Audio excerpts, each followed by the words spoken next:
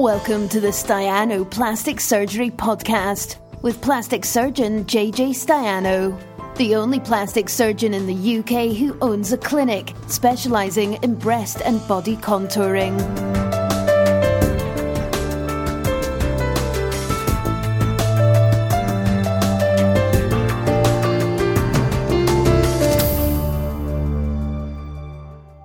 Print off my hair now, please. Or if it, well, I think it's not been asked again. Anyway, hope the audio is okay because I've got audio on the camera, so I hope that's okay, and I hope this is working all right.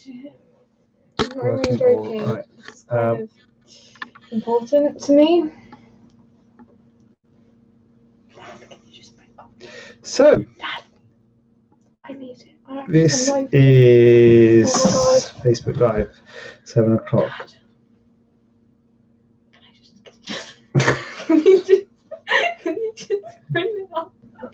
I need it. Yes, Dad, it's literally due for tomorrow. If you give me a minute, I will print it off. No, but I need to do it now because I need to do everything else as well. So, what we've got here is a question saying, Can I just do it? Do you know what you're doing? Upper body flesh after tummy tuck. Please, can you give me more information regarding tummy tuck? I had one 6.5 years ago and still left with a lot of upper body flesh. I feel I should have FDL, which is a fleur-de-lis. So this is a patient who has had a tummy tuck and has got some, well, 6.5 years ago, so a long time ago. We just click print. A long time ago. I'm joking, I need to get this done. So, Dad, I'm just printing it off and then I'll file. Okay, carry on. Carry on, guys. Hey, guys. Sorry to interrupt. Hope you're enjoying this. It's really good. Love you. So once you've had a tummy tuck, one of the things I say to people is it doesn't protect you from future. And this is 6.5 years ago. And so if things happen, Oh my God.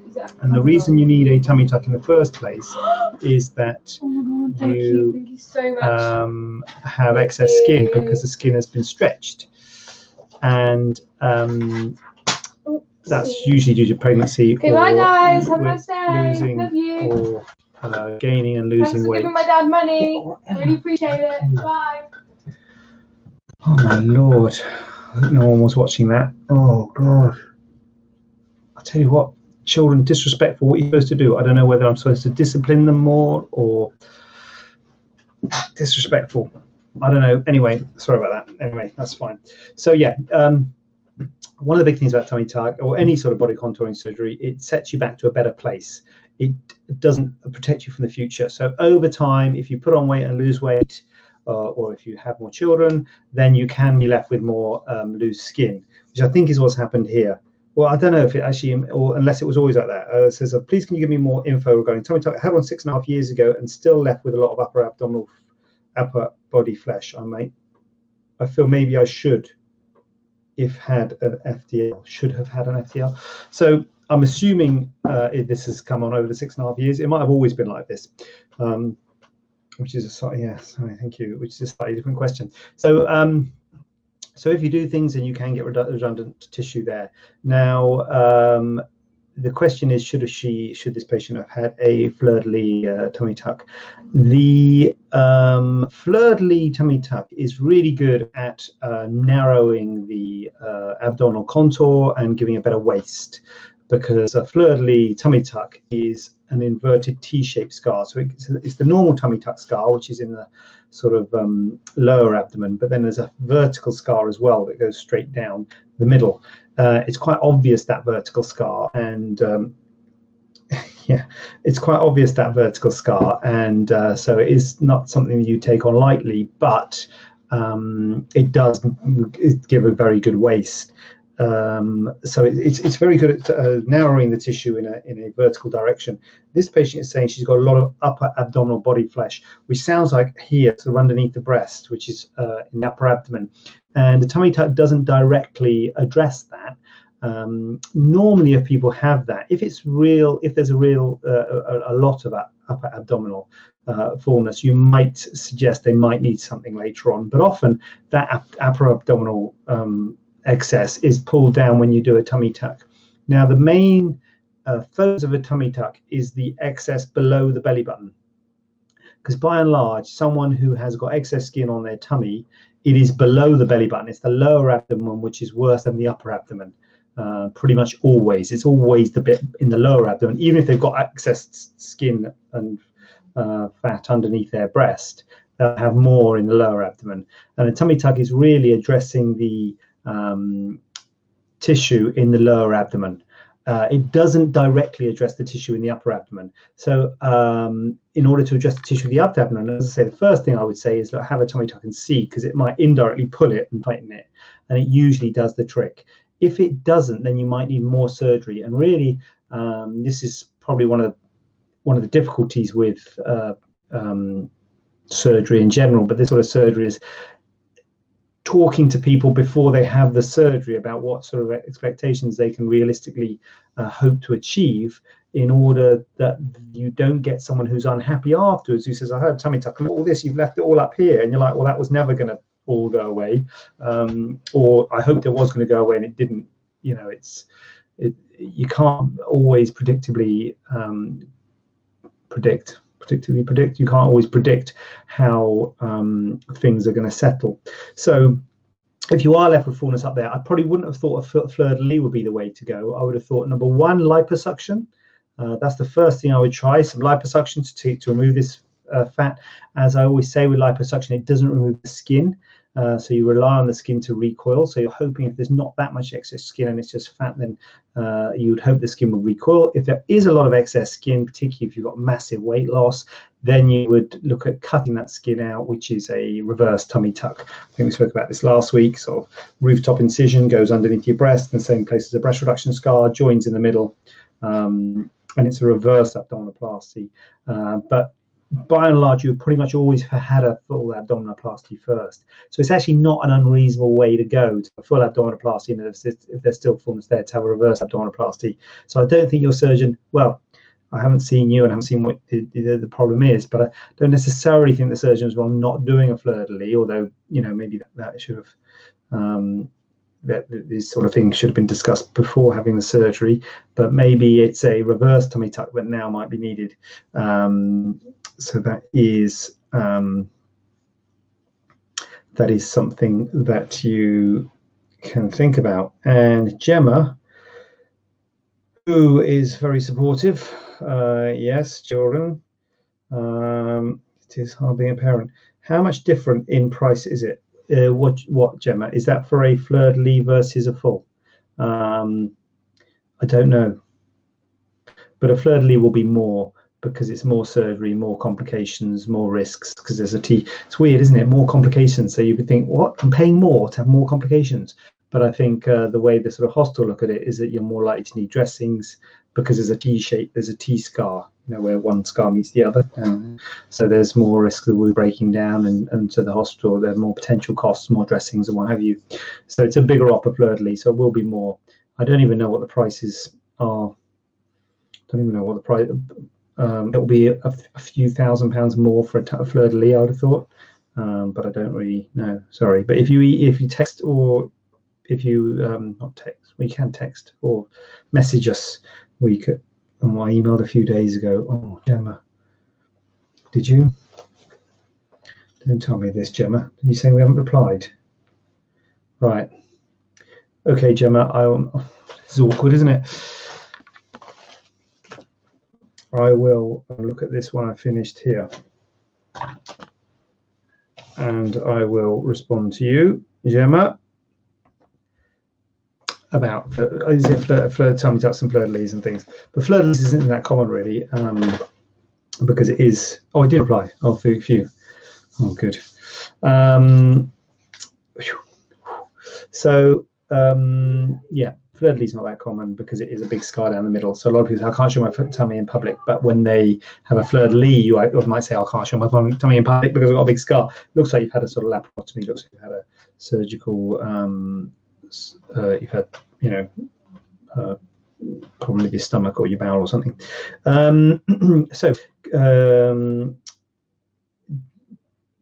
you do lipo the same time as a tummy tuck? Yes, you do. Yes, I do. Yes, we do. Yes. Very common to combine liposuction with a tummy tuck. The main areas that you combine liposuction with a tummy tuck are the sides, the hips and the flanks, the sides. When you look at a tummy tuck, if you try and think of it from our point of view, try and think of it when you're doing the surgery, when you cut from hip to hip and you really try and pull that tissue down and contour that tissue, but you're really contouring it centrally. It's hard to get hips in the flanks, the love handles, the bit on the sides. You can't really get to those bits when you're doing a tummy tuck. You could if you went all the way around, and to be honest with you, that's one of the really good benefits of a belt lipectomy or a circumferential tummy tuck, where you go all the way around. So you do a tummy tuck, but you carry it all the way around the back, and it's not so much for taking the fullness off the back, because you don't take a huge amount off the back, but it's really at the sides you can take really big, you can carry on that excision and take really big areas off the sides when you do a circumferential tummy tuck. How do we get onto this? Oh yeah, lipo. But not many people are candidates for a circumferential tummy tuck, because that's a massive operation, really. So when you're doing a tummy tuck, you can't really get to those love handles. So either you accept that, and if your love handle area is not too bad, then that might be fine. Also, weight loss can help those areas sometimes not, but weight loss can sometimes help those areas. Or you can combine a tummy tuck with liposuction. When you do liposuction, you can get to those hips, those flanks, and you can do liposuction to help contour the abdomen a bit better. So if you have fullness on the sides, that's the common area where we do liposuction. A lot of people will talk about doing liposuction to these big bits we're just talking about now. I was saying, if you've got fullness in your upper abdomen underneath your breasts, people say, oh, why don't you do a bit of liposuction there? We tend not to do liposuction there at the time of a tummy tuck, because the blood supply from the tummy tuck is coming in from that area. So you don't really, So you don't really want to liposuck that area because you don't want to interrupt the blood supply, because again you'll get potential problems with delayed wound healing. So we tend not to liposuck the upper abdomen when we're doing a tummy tuck. We do liposuck the sides, the hips, the flanks when we're doing a tummy tuck. You can have liposuction to other areas, of course, but one thing you think about, again, I say think about it from our point of view. You don't have to think about it from our point of view, but just to explain, sometimes people say, oh, what about this bit on my back or something like that? When you're under a general anesthetic, when you're doing a tummy tuck, you can't get round to the back. So you'd have to turn the patient in order to do liposuction to the back, to the folds at the back and things like that. So that is a big deal. Turning patients during surgery is a big deal, and it adds a lot of complexity to it. It adds a lot of time to the theatre. So it is quite a big deal. Sometimes people think, oh, while I'm under, will you do a bit of liposuction to my back? But it's actually quite a big deal if you can't get to that area while you're lying on the table, because moving a person or turning a person while they're asleep is quite a big deal. I mean, we can do it obviously, but it does add perhaps more complexity to the surgery than you might think, because you might think, oh, just a little bit of lipo on my back. So that's something to think about. Evening, Zoe. Nice to see you here. Listen, guys, I've got 4 questions here. I'm a bit worried. I'm trying to drag them out because I've got. And you know what? I think the third question, I know. I look back. I put the questions on, and I thought, I've seen that question before. And then after the question is on, I look back, and a couple of weeks ago, I answered it. So I don't know if the guys in the office are just thinking, oh, we'll put in an old question because he hasn't got many. I don't know. But anyway. Probably shouldn't have said that live. There you go. Can you remove a flat mole with radio frequency technology? Sounds posh, doesn't it? Radio frequency. Radio frequency is a way of delivering energy, and it's funny you should ask that, because we were trialing a machine last week on Thursday, a radio frequency machine, one of those fat removing machines that you don't have to have surgery for. You put the sort of pads on and it delivers energy, in this case radio frequency energy, to the tissues. And because the fat is more susceptible to the heating energy than the skin, the fat cells are destroyed and die, and it gets rid of the fat. Basically the 2 ways of doing that are heating and cooling. Those are the 2 sort of common ways of doing it. We're looking at cooling on Thursday. So there's different. So yeah, so basically radio frequency is a way of delivering energy, and it's used in lots of different things. We use it in surgery, and it heats and destroys tissues. And this patient is asking, can you remove moles? Yes, you can remove moles with radio frequency. It's a bit like laser. Laser sort of delivers energy to the tissues. At least the sort of laser you do for moles would be an ablative laser, so it destroys the tissues. And moles are areas of pigment in the skin, in the thickness of the skin, and you have to destroy that. And so in order to get rid of a mole, you have to destroy it some way. You can clip it off, you can cut it out with a knife, you can destroy it with a laser, with radio frequency. There's lots of different ways you can destroy it, but they're all destroying it. Is certainly a way of doing it. The problem with radio frequency and laser is that they're sort of burning the mole, and you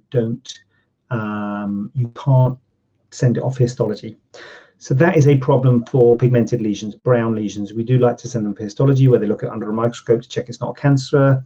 Even if you're sure it's not a cancer, it is often nice to send it off to have a look, just to be 100%. And so that is something you can't do if you are doing an ablative laser or a radio frequency, because you're sort of burning it. The laser and these sort of things come in really with lots of multiple moles, where you want to have lots of excisions or what have you. So where perhaps you wouldn't send them all for histology, maybe you send a representative sample to histology, so maybe cut some out and then laser or radio frequency the rest. A lot of people say, oh, they don't leave scar. Radio frequency or laser or this doesn't leave scar. It's going to leave a mark. I mean, call it what you will. It will leave a scar. Anytime you're removing that depth of skin, if you're not going very superficial, you're moving that depth, it's going to leave a mark. Now, often these are things on the face, and often the face scars well. So it can be hard to see a scar on the face, and that's whether you cut it, you laser it, you radio frequency it, or you whatever it. And so, it does leave a mark, whatever technique you use. So, but yeah, radio frequency certainly is a technique, although, as I say, the only thing to think about is the fact that you can't send it for histology. We don't do it at the clinic. We don't do radio frequency mole removal. We just use a knife. So I would always say talk to someone who does it, to talk the pros and cons, to get a balanced view on it. But yeah, that's what we are. Now, this is the one. Do you recognise this? I do. I recognise this one. I think I answered already. Anyway, we'll start fresh. So, question here. I have my left breast implant encapsulated, and I want to remove the capsule and change my implants. I want to know how long should I wait before I can hold my 2-year-old daughter. She always asks to be in my arms, and I'm scared to do it too quick and create the same problem. So what you're saying is how long? So this sounds like you've had. I've got to make sure I say the same sort of thing, really. Want to remove the capsule and change my implants. How long should I wait before I can hold my 2-year-old daughter? So it's always difficult with children, because you say no heavy lifting for 6 weeks, but when you've got a child, you probably will want to lift them and hold them. It depends on your holding. I mean, you can hold your 2-year-old daughter now, as soon as you have the surgery, really. The main problem is going to be picking up your daughter from the ground, sort of thing, because you don't want to be lifting things. And I normally say about 6 weeks for lifting things. If it's your daughter, it's quite hard to say to your daughter, I'm not allowed to pick you up for 6 weeks. So what you normally end up doing is you normally sitting, sort of just getting on your lap.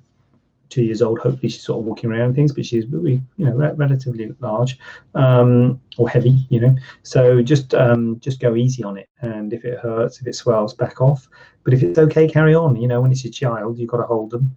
So you could sort of listen to your body, see how it feels, and if it feels okay, then it should be all right. A capsulectomy and change of implants is quite a big operation. You'll probably be wearing your supportive bra for a month or so. So I think it's good to wear the supportive bra, but just do things gently and within practicalities. But I think it's important to not make your daughter feel that she's not being able to, you're not able to hold her.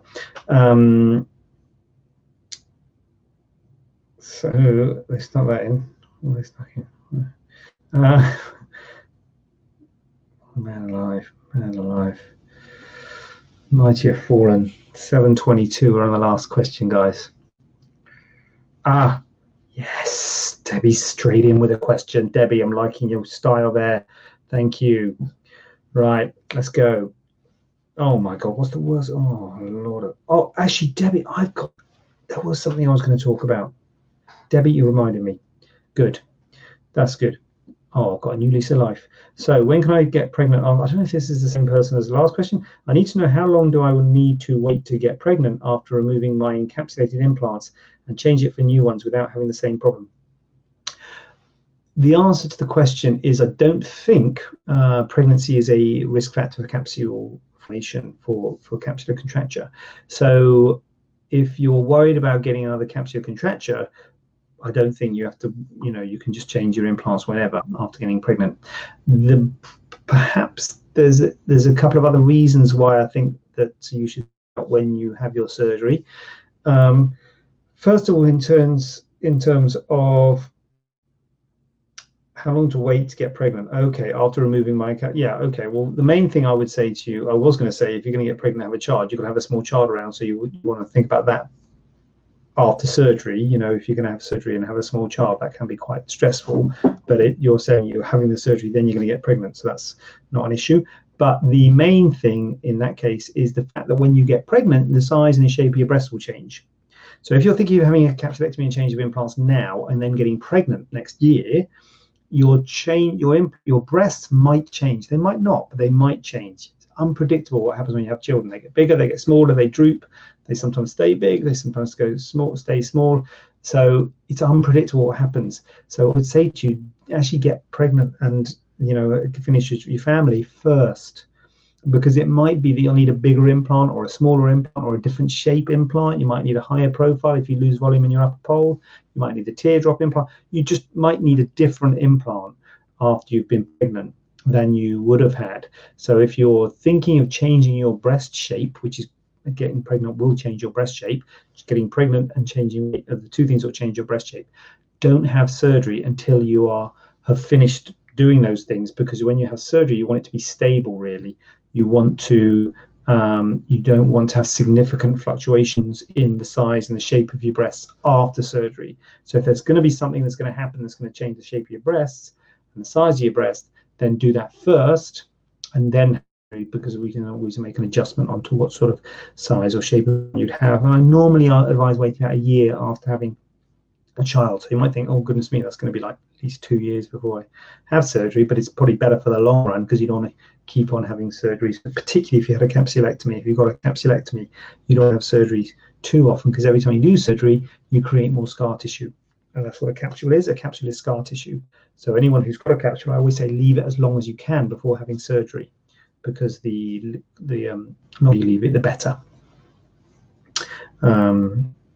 So yes, Debbie, you're a legend, because that's reminding me of what I was going to talk about. How many TT do you perform a year? Do you use a specific technique? What's the worst complication you've encountered?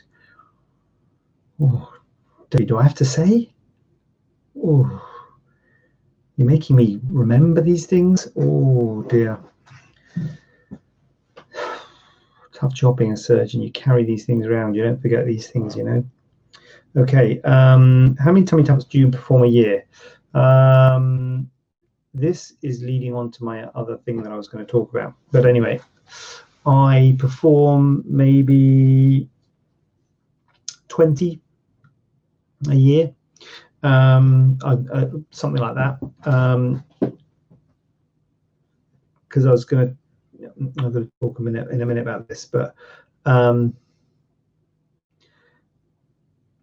should I talk about it now? No, I'll talk about it in a minute. So let's say about 20 a year. Do you use a specific technique? Yes, I do. I use a specific technique. Obviously, there are different types of tummy tuck. I perform all types: full tummy tuck, mini tummy tuck, fleur-de-lis, reverse abdominoplasty, circumferential. So there's different types. So different techniques. I don't know if there are sort of different ways that you can close the tummy, different sorts of stitches. I use quilting sutures and I use drains. We're all trying to move away from drains now. There was a fashion for glue. A lot of people use glue and no drain.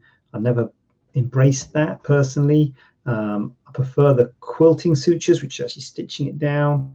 And I still use drains, but I don't get much in the drains. So I'm now thinking, oh, should we not use drains? And we're probably close to that. I would say, Debbie, I'm doing less and less surgery now because I'm building a business and what have you. So I am doing less and less, but I'm putting together a team at the clinic, and we're going to have a way that we do stuff, and we'll work out what the best way to do things is. Currently, where we are, we're at the quilting sutures, still use drains, but as I say, just trying to move away from that. But it's just the seroma that I worry about. So I don't know if that's what you mean by specific technique. There's lots of different things you can do within a tummy tuck. So the way you fix the belly button in place, believe it or not, there are papers written on that. I've written a paper on that, and I use the technique that I've written about. I use it so it's so the belly button sits in a hollow and with a superior hood. There are some people use some people use barbed sutures, some people use drains. Some people use dissolvable staples. As I say, I don't use barbed sutures, dissolvable sutures, and I can talk about the pros and cons if you want to know why. The problem is whenever lots of people do different things, there's no one good way of doing it. And I'm not saying the surgeons who do it are wrong, and they wouldn't say I'm wrong. It's just different ways of. Well, I hope they wouldn't. There's just different ways of doing things. So so I developed and got a technique which works, and that's what I do, and I that's what we talk about at the clinic. The worst complication you've encountered, Debbie, I've got to tell you, any surgeon that tells you they haven't got any complications is either lying or doesn't operate. So I have had complications, Debbie. In recent years, I've had problems like I had a hematoma. Maybe it was last year or the year before. You don't get it that often. Seroma a couple of years ago. These are relatively easy to fix problems. The worst, but you can get big problems. You can get big problems when you're doing plastic surgery, when you're doing tightening procedures, things like mastopexy, breast reductions, tummy tucks. And the worst problem I had, which I still vividly remember, is a problem when I was working at the City Hospital in Birmingham in the NHS, and I did a tummy tuck. This is going back quite some time when tummy tucks were still allowed to be done on the NHS.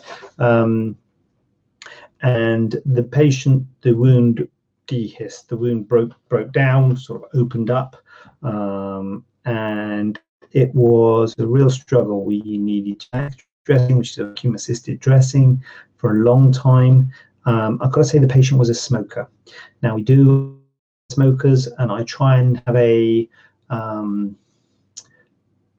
is conciliatory the right word? We try and get together, and I say to people, if you're smoking and you can't stop smoking, don't have a tummy tuck, because it's just not worth it. The only big complications I've ever seen have been in smokers. That doesn't mean all smokers get complications, but it does mean that if you smoke, you've got a higher risk of getting complications, because every time you smoke, you reduce the blood supply to the skin. And when you're closing things under tension, whether that be a breast reduction, tummy tuck, facelift, mastopexy, you're closing wounds under tension, that skin is tight. And if it doesn't heal up, it opens up, and it's a real problem. So I did that happen to me. As I say, it was in the NHS in the City Hospital, and I can vividly remember coming in the morning and seeing this patient sitting outside with a cigarette, with her vac machine and this dressing on her tummy, and she was sitting in the smoking shelter outside having a cigarette. She said she didn't smoke, or she said she'd given up smoking. She obviously hadn't. We talked about it, and we talked about whether we test people. They're talking bringing in testing. I mean, it doesn't sit very easily that when you're having a conversation with a patient, you don't want to sort of start testing them to see whether they're smoking or not. And there's all sorts of false positives. If someone in the family smokes, it might come up positive, and it's a bit awkward if it comes up positive. You say you stop smoking, we do a test, and we say, look, that tester says you are still smoking. It gets awkward, so we don't test people. But I think that I can understand the argument for people wanting to test, because it is a nightmare when you do operate on smokers. So this lady, the wound opened up, and she had a vac dressing for a long time. She had to have a skin graft, and then later on I managed to excise the skin graft, and it actually looks fine now, but it took a year or more to get over it all, and it was really painful for me and painful for her, and she was in and out of hospital, and it was a bad complication. You can get bad complications with tummy tucks, and all of these breast body contouring operations. You can get bad complications. They are out there. I don't need to tell you that. You just search on the internet, they're all there. Now, they're not common. They're not common. This is going back 10 years or so, it's not a common thing, but it's out there. And certainly as a surgeon, when you get a problem like that, you don't forget it, and it stays with you, and it's really tough times. So yeah, there is risk with surgery. So when I say that, Anna, do you have to have drains? It's Gemma. Sorry for the questions. Don't say sorry. Can't you see? I've got no more questions. I've got one thing I want to talk about, actually. But Gemma, do you have to have drains? If so, how long? For tummy tuck, yes, we still use drains. So the drains, the first thing to say is you don't go home with the drains. Because one thing that people talk about is that if you don't use drains, you reduce the hospital stay. You make the hospital stay less. But usually it's a 2-night stay. Sometimes 1 night, rarely 1 night, sometimes 3. I would say average is 2-night stay. But to be honest with you, a lot of people want to have a sort of 2-night stay just to get back on their feet and walking around. So even if you didn't use drains, it often doesn't reduce the hospital stay. The main problem with drains is they're uncomfortable being removed. I think anyone will tell you that. So patients don't like them. And I totally understand that. But they're good to sort of just close the space. So yeah, so they're normally in until you go home. So you'll have the surgery on a certain day. Have a look day 1. Usually day 1, the first day after surgery, there's usually not a great deal in the drains. Well, it may or may not be a great deal in the drains. But then what we do is we try and get you up and walking. So we try and get you up and walking straight away. So that day, sometimes it drains a little bit more because you're up and walking. So that's why it's unusual to take them out on the first day post-op. And then the second day post-op, they will often come out on the second day post-op, and then you can go home. Sometimes it's the third day if there's too much in the drains, or if you're not feeling up to it, it might be 3 days in hospital. But it's usually sort of two nights in hospital is average. So 2 nights in hospital is sort of 3 days, isn't it? 3 nights is 4 days. Anyway, 2 nights in hospital is usual for a tummy tuck, but sometimes 3. Hi Rachel, nice to see you. So I've got a question which I'm going to type. What about Kurum? I've been asked. Kurum is. Did that show? Did that work? No. Did that come up? Oh.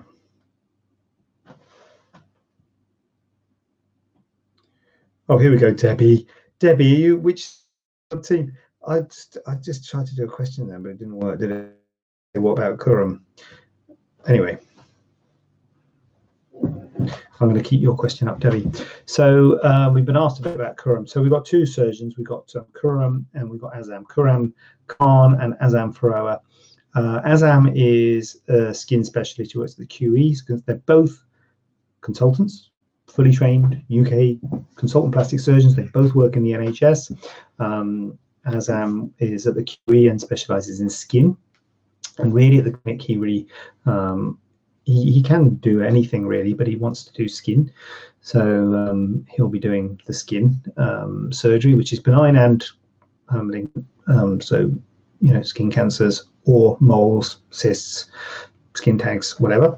And then we've got Kuram Khan. Kuram Khan is a plastic surgeon at the QE. Sorry, not the QE, at the children's, and he specialises in cleft lip and palate.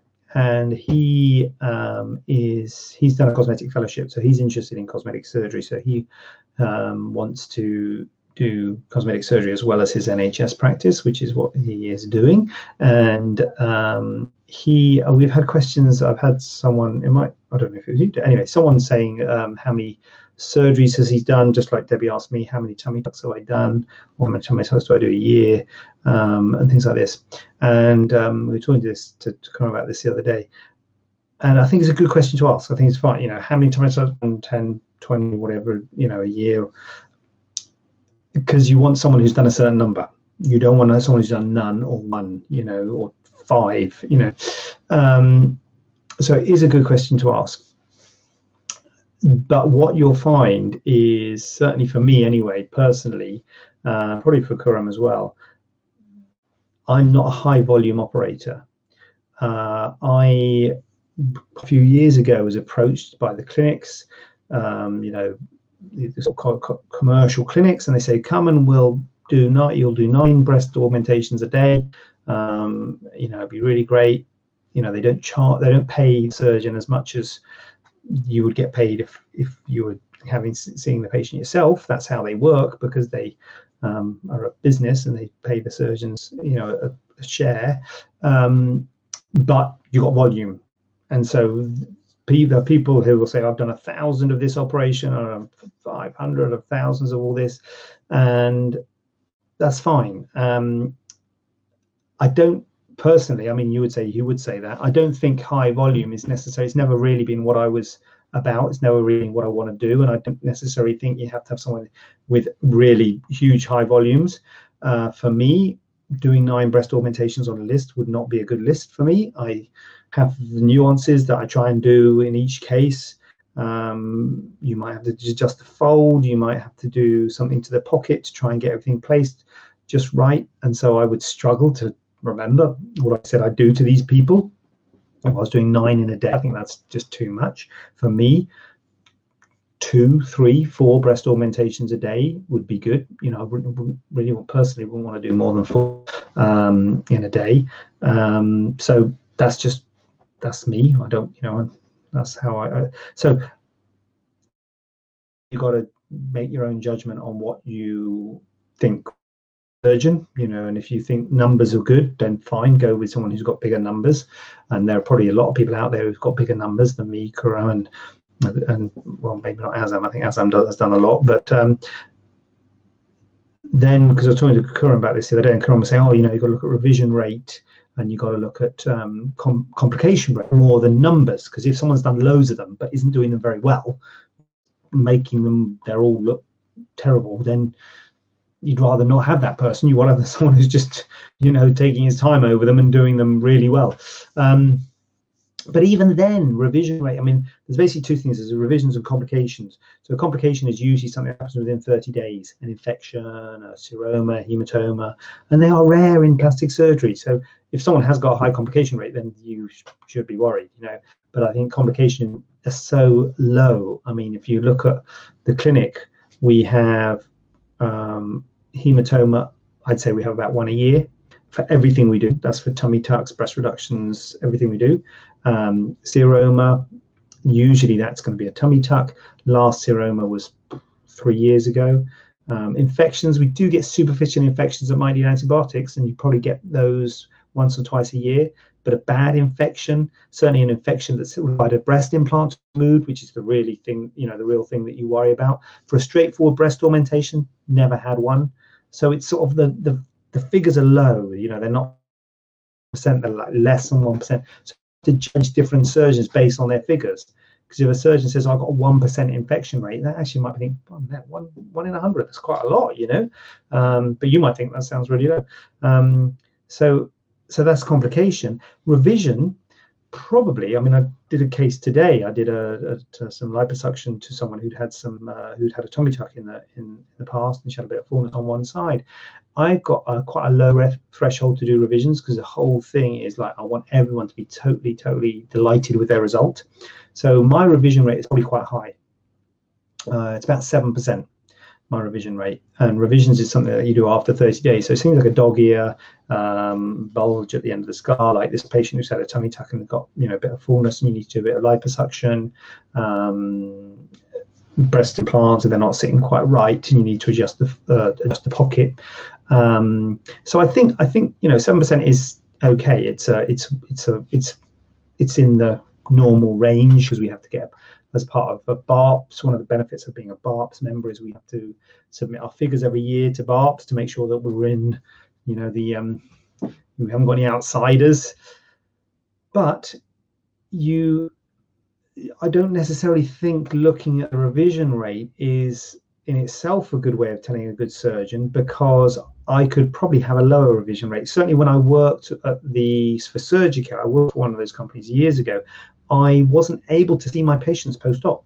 I never saw them post-op.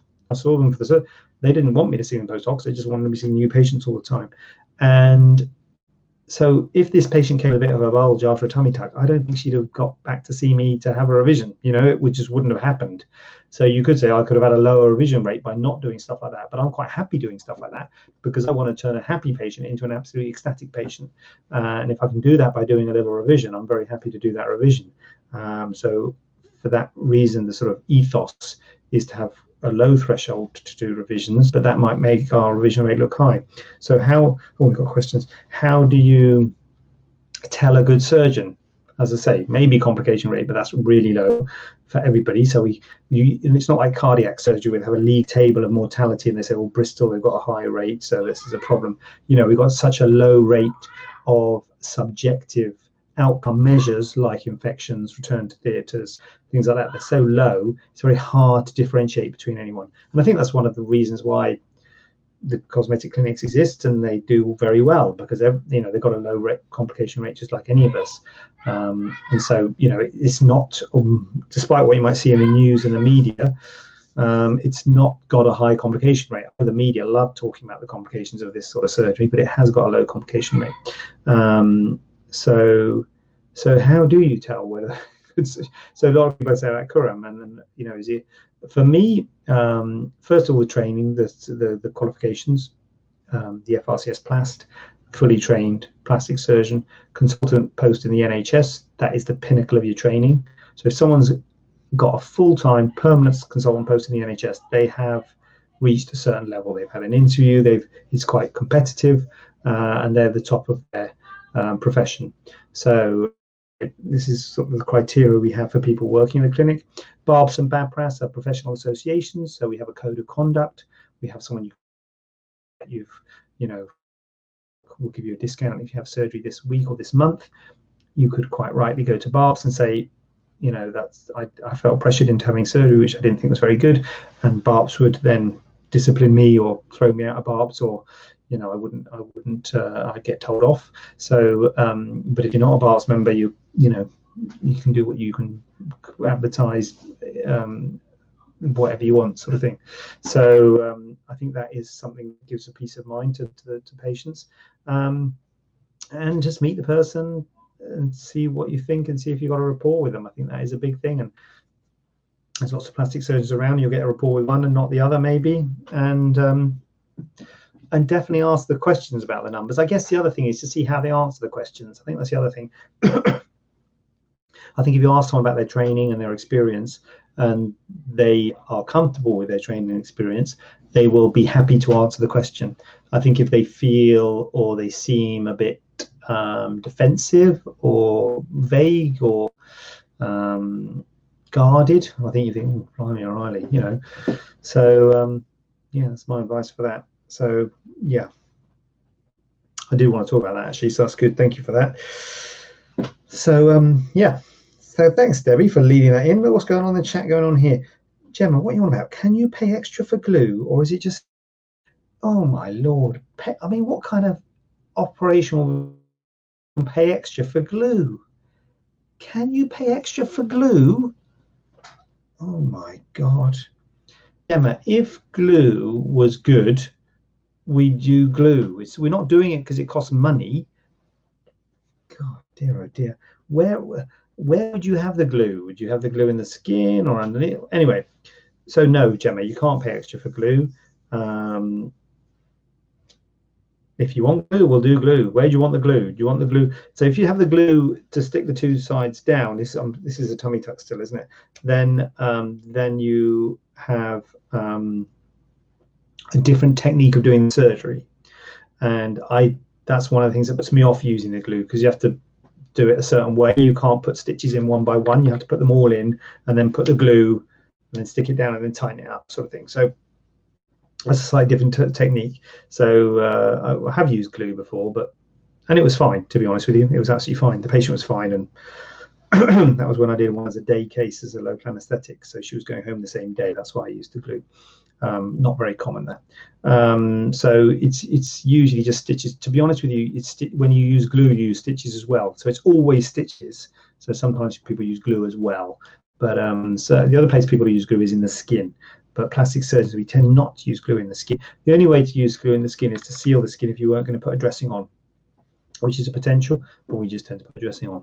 So yeah, you can't pay extra to have glue, Gemma, but if there's a reason you think glue is right for you, if you're allergic to the dressings or if there's a problem or something like that, we'll just use glue. We won't charge you extra, we'll just use it. It doesn't work like you don't have to pay for what we use. You pay for like a tummy tuck, and we'll use whatever we need to use to do the tummy tuck. And that's just, the hospital would provide the glue, and that's fine. They just do it. There wouldn't be an extra charge. But as I say, we tend not to use glue. Oh, here we go. I know someone who went abroad, and instead of having stitches, she paid £390 extra for glue. That's what I asked. Well, there you go, Gemma. That's interesting. Well, then that's why you asked. Well, I've never heard of that being a thing. That's, if that was saying about a minute ago about barbs and flipping heck, if that was a barbs person who did that, that would be very poor practice to charge more for something that's part of the procedure. As I see it, I don't see the reason to charge someone extra. I think you've got to do the surgery the best way you possibly can. I mean, there are different types of implants. Some implants are more expensive than others, so I can understand that because the implant costs more money. But I mean, maybe they can justify it. I don't know. That's an ethical dilemma, that one. But yeah, that's thanks for asking, Gemma. But it's not something that I have heard of, and it's certainly not something that we would do. But if you wanted glue, instead of having to, I think they'd have done stitches as well, Gemma. If it's a tummy tuck, you can't do a tummy tuck without doing stitches. So they would have put glue as well. So maybe that's glue to instead of a drain, maybe. I'm not sure. But that's a really interesting, Gemma. Thanks for that. Ella. Oh, Ella with one L. Ella, do you do fat transfer to breasts? If so, do the breasts get changed as well as in the skin? Do you do fat transfer to breasts? If so, do changed as well as in the skin? Yes, we do fat transfer to the breast. Fat transfer to the breast is always subtle. So it's something we really have to talk to you about, because I think people come thinking it's the great, best thing ever, and it's fantastic, and you take some fat out of your buttocks or your thigh or your tummy and inject it into your breasts. Who wouldn't do that? That would be fantastic. We must be doing it all the time. We hardly ever do it, to be honest with you, Ella. And that is because it's always really subtle, the results of fat grafting to the breast, particularly when you've got to do both breasts. When you've got to do one breast, so if you had a breast asymmetry, or if you had a dent or a ripple of an implant or something like that, then it's really good. It gives an extra bit of subtle layer of cover. But actually, I don't know if you're talking about like cosmetic breast augmentation, there are people who do it and report good results, but in our hands, it's quite subtle. It's not a huge volume. It's not a cup size. It's less than a cup size it would be, and it's subtle. But it's permanent, and it's a great option if you are very slim and you don't want implants, particularly if you had a problem with implants, or there's a reason that you particularly don't want to have implants. But it is subtle, and it is quite expensive. It's almost as expensive as implants, and because it's so subtle, you often have to repeat it. So it can work out to be a much more expensive way of doing it. But once it's there, and then it's your fat, it gets bigger and smaller as you change weight. So it is a good thing, but it is limitations, and it's really something we need to talk about in the clinic, in person, to see whether it's right to you, and to make sure your expectations are matched with what we can achieve, so you're not unhappy, because that's the main thing. We don't want to say, yeah, have some fat, you'd be brilliant, fantastic, take it out of your thighs and put it in your breast, and everyone's happy, and then you're like, it's not much of a difference, and I paid thousands of pounds for this. So we don't want that. Follow-up question: in your experience, are celiacs at high risk of healing time healing time longer? No, not in my experience. I don't know if there's evidence that they are.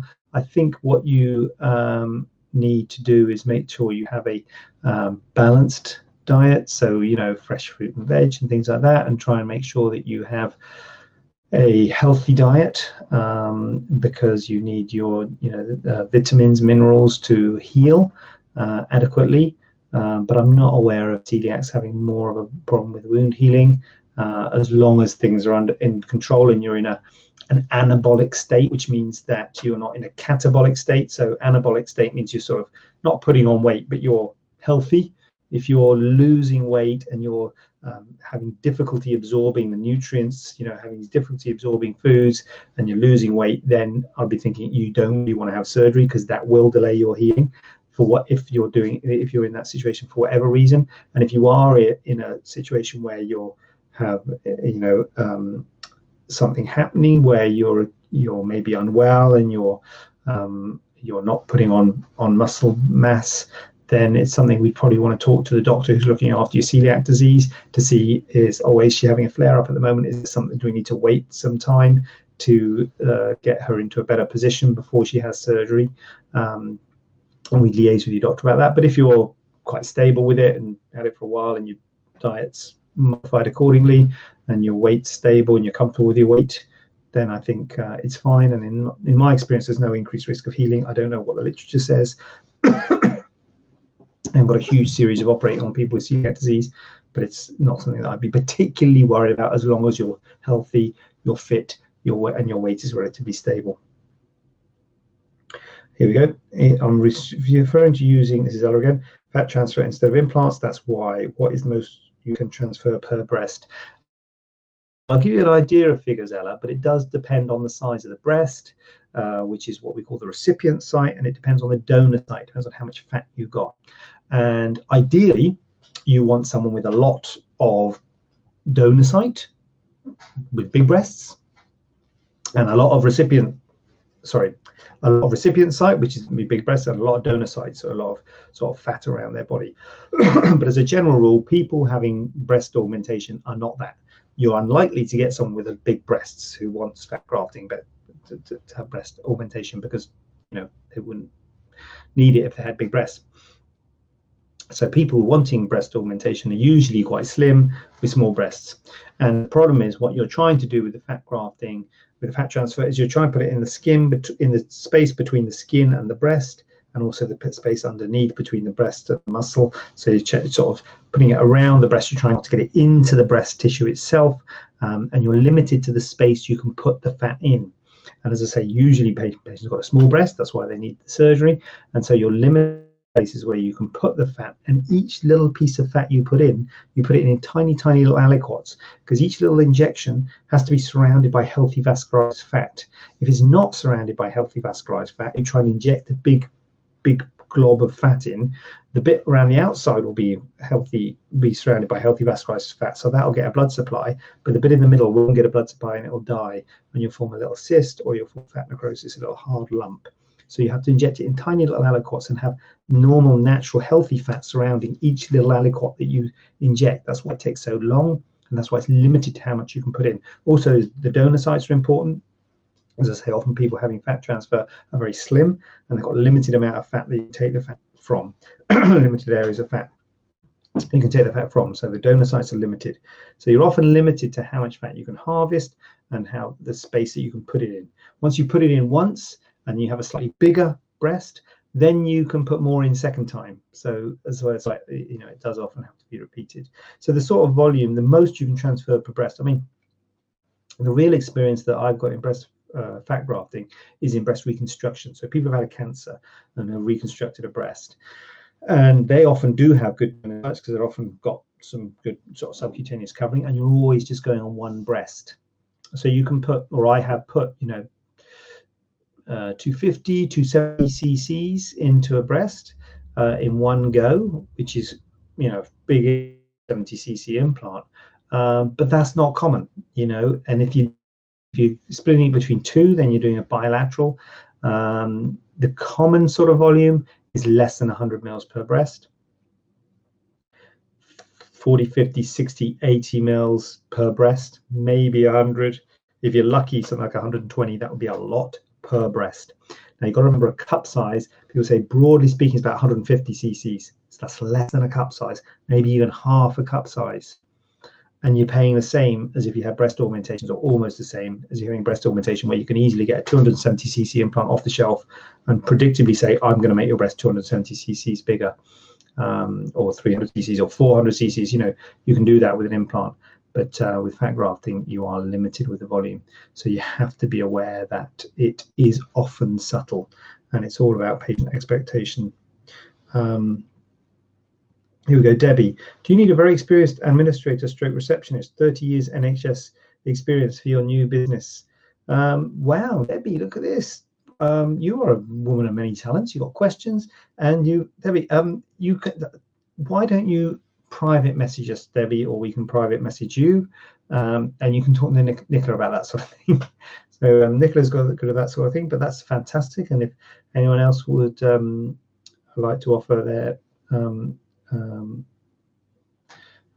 services, very interesting in working at the clinic. We're always looking to expand, and we're always looking for new people. So thank you for that, Debbie. But yeah, give a message to Nicola, and maybe and she can get back to you. Just do it. I say to Nicola, just do it a private message on the Facebook, and she'll look at it. Or you can do nicola@staianoplasticsurgery.co.uk. But thanks, Debbie. That's kind. And very good to have your questions. So that was good. That worked out quite well, actually. Debbie, you got me out of a hole with your questions, because you reminded me that what I wanted to talk about. So I am going to go and discipline my child, who was disrespectful at the beginning of the broadcast. So I apologise for that, and won't happen again. Probably will. And I'm going to go and see what's happening out the other side of the door. So thanks everyone for viewing, and 7 o'clock next week. Please ask questions between now and then. Put them on Facebook. Direct message me if you don't want to be identified. If I do, I won't say your name. Obviously, if you comment, your name comes up. But if you don't want to be identified, just direct message, and I'll just say, like I have with the others, they'll just go up. Like the other questions without your name. And I will see you here 7 o'clock next Tuesday. Thanks for watching. Try to end it. Oh, thank you so much. Have a question not covered in today's show? Then send it over to info@staianoplasticsurgery.co.uk using the hashtag AskJJ. We'd love to hear from you.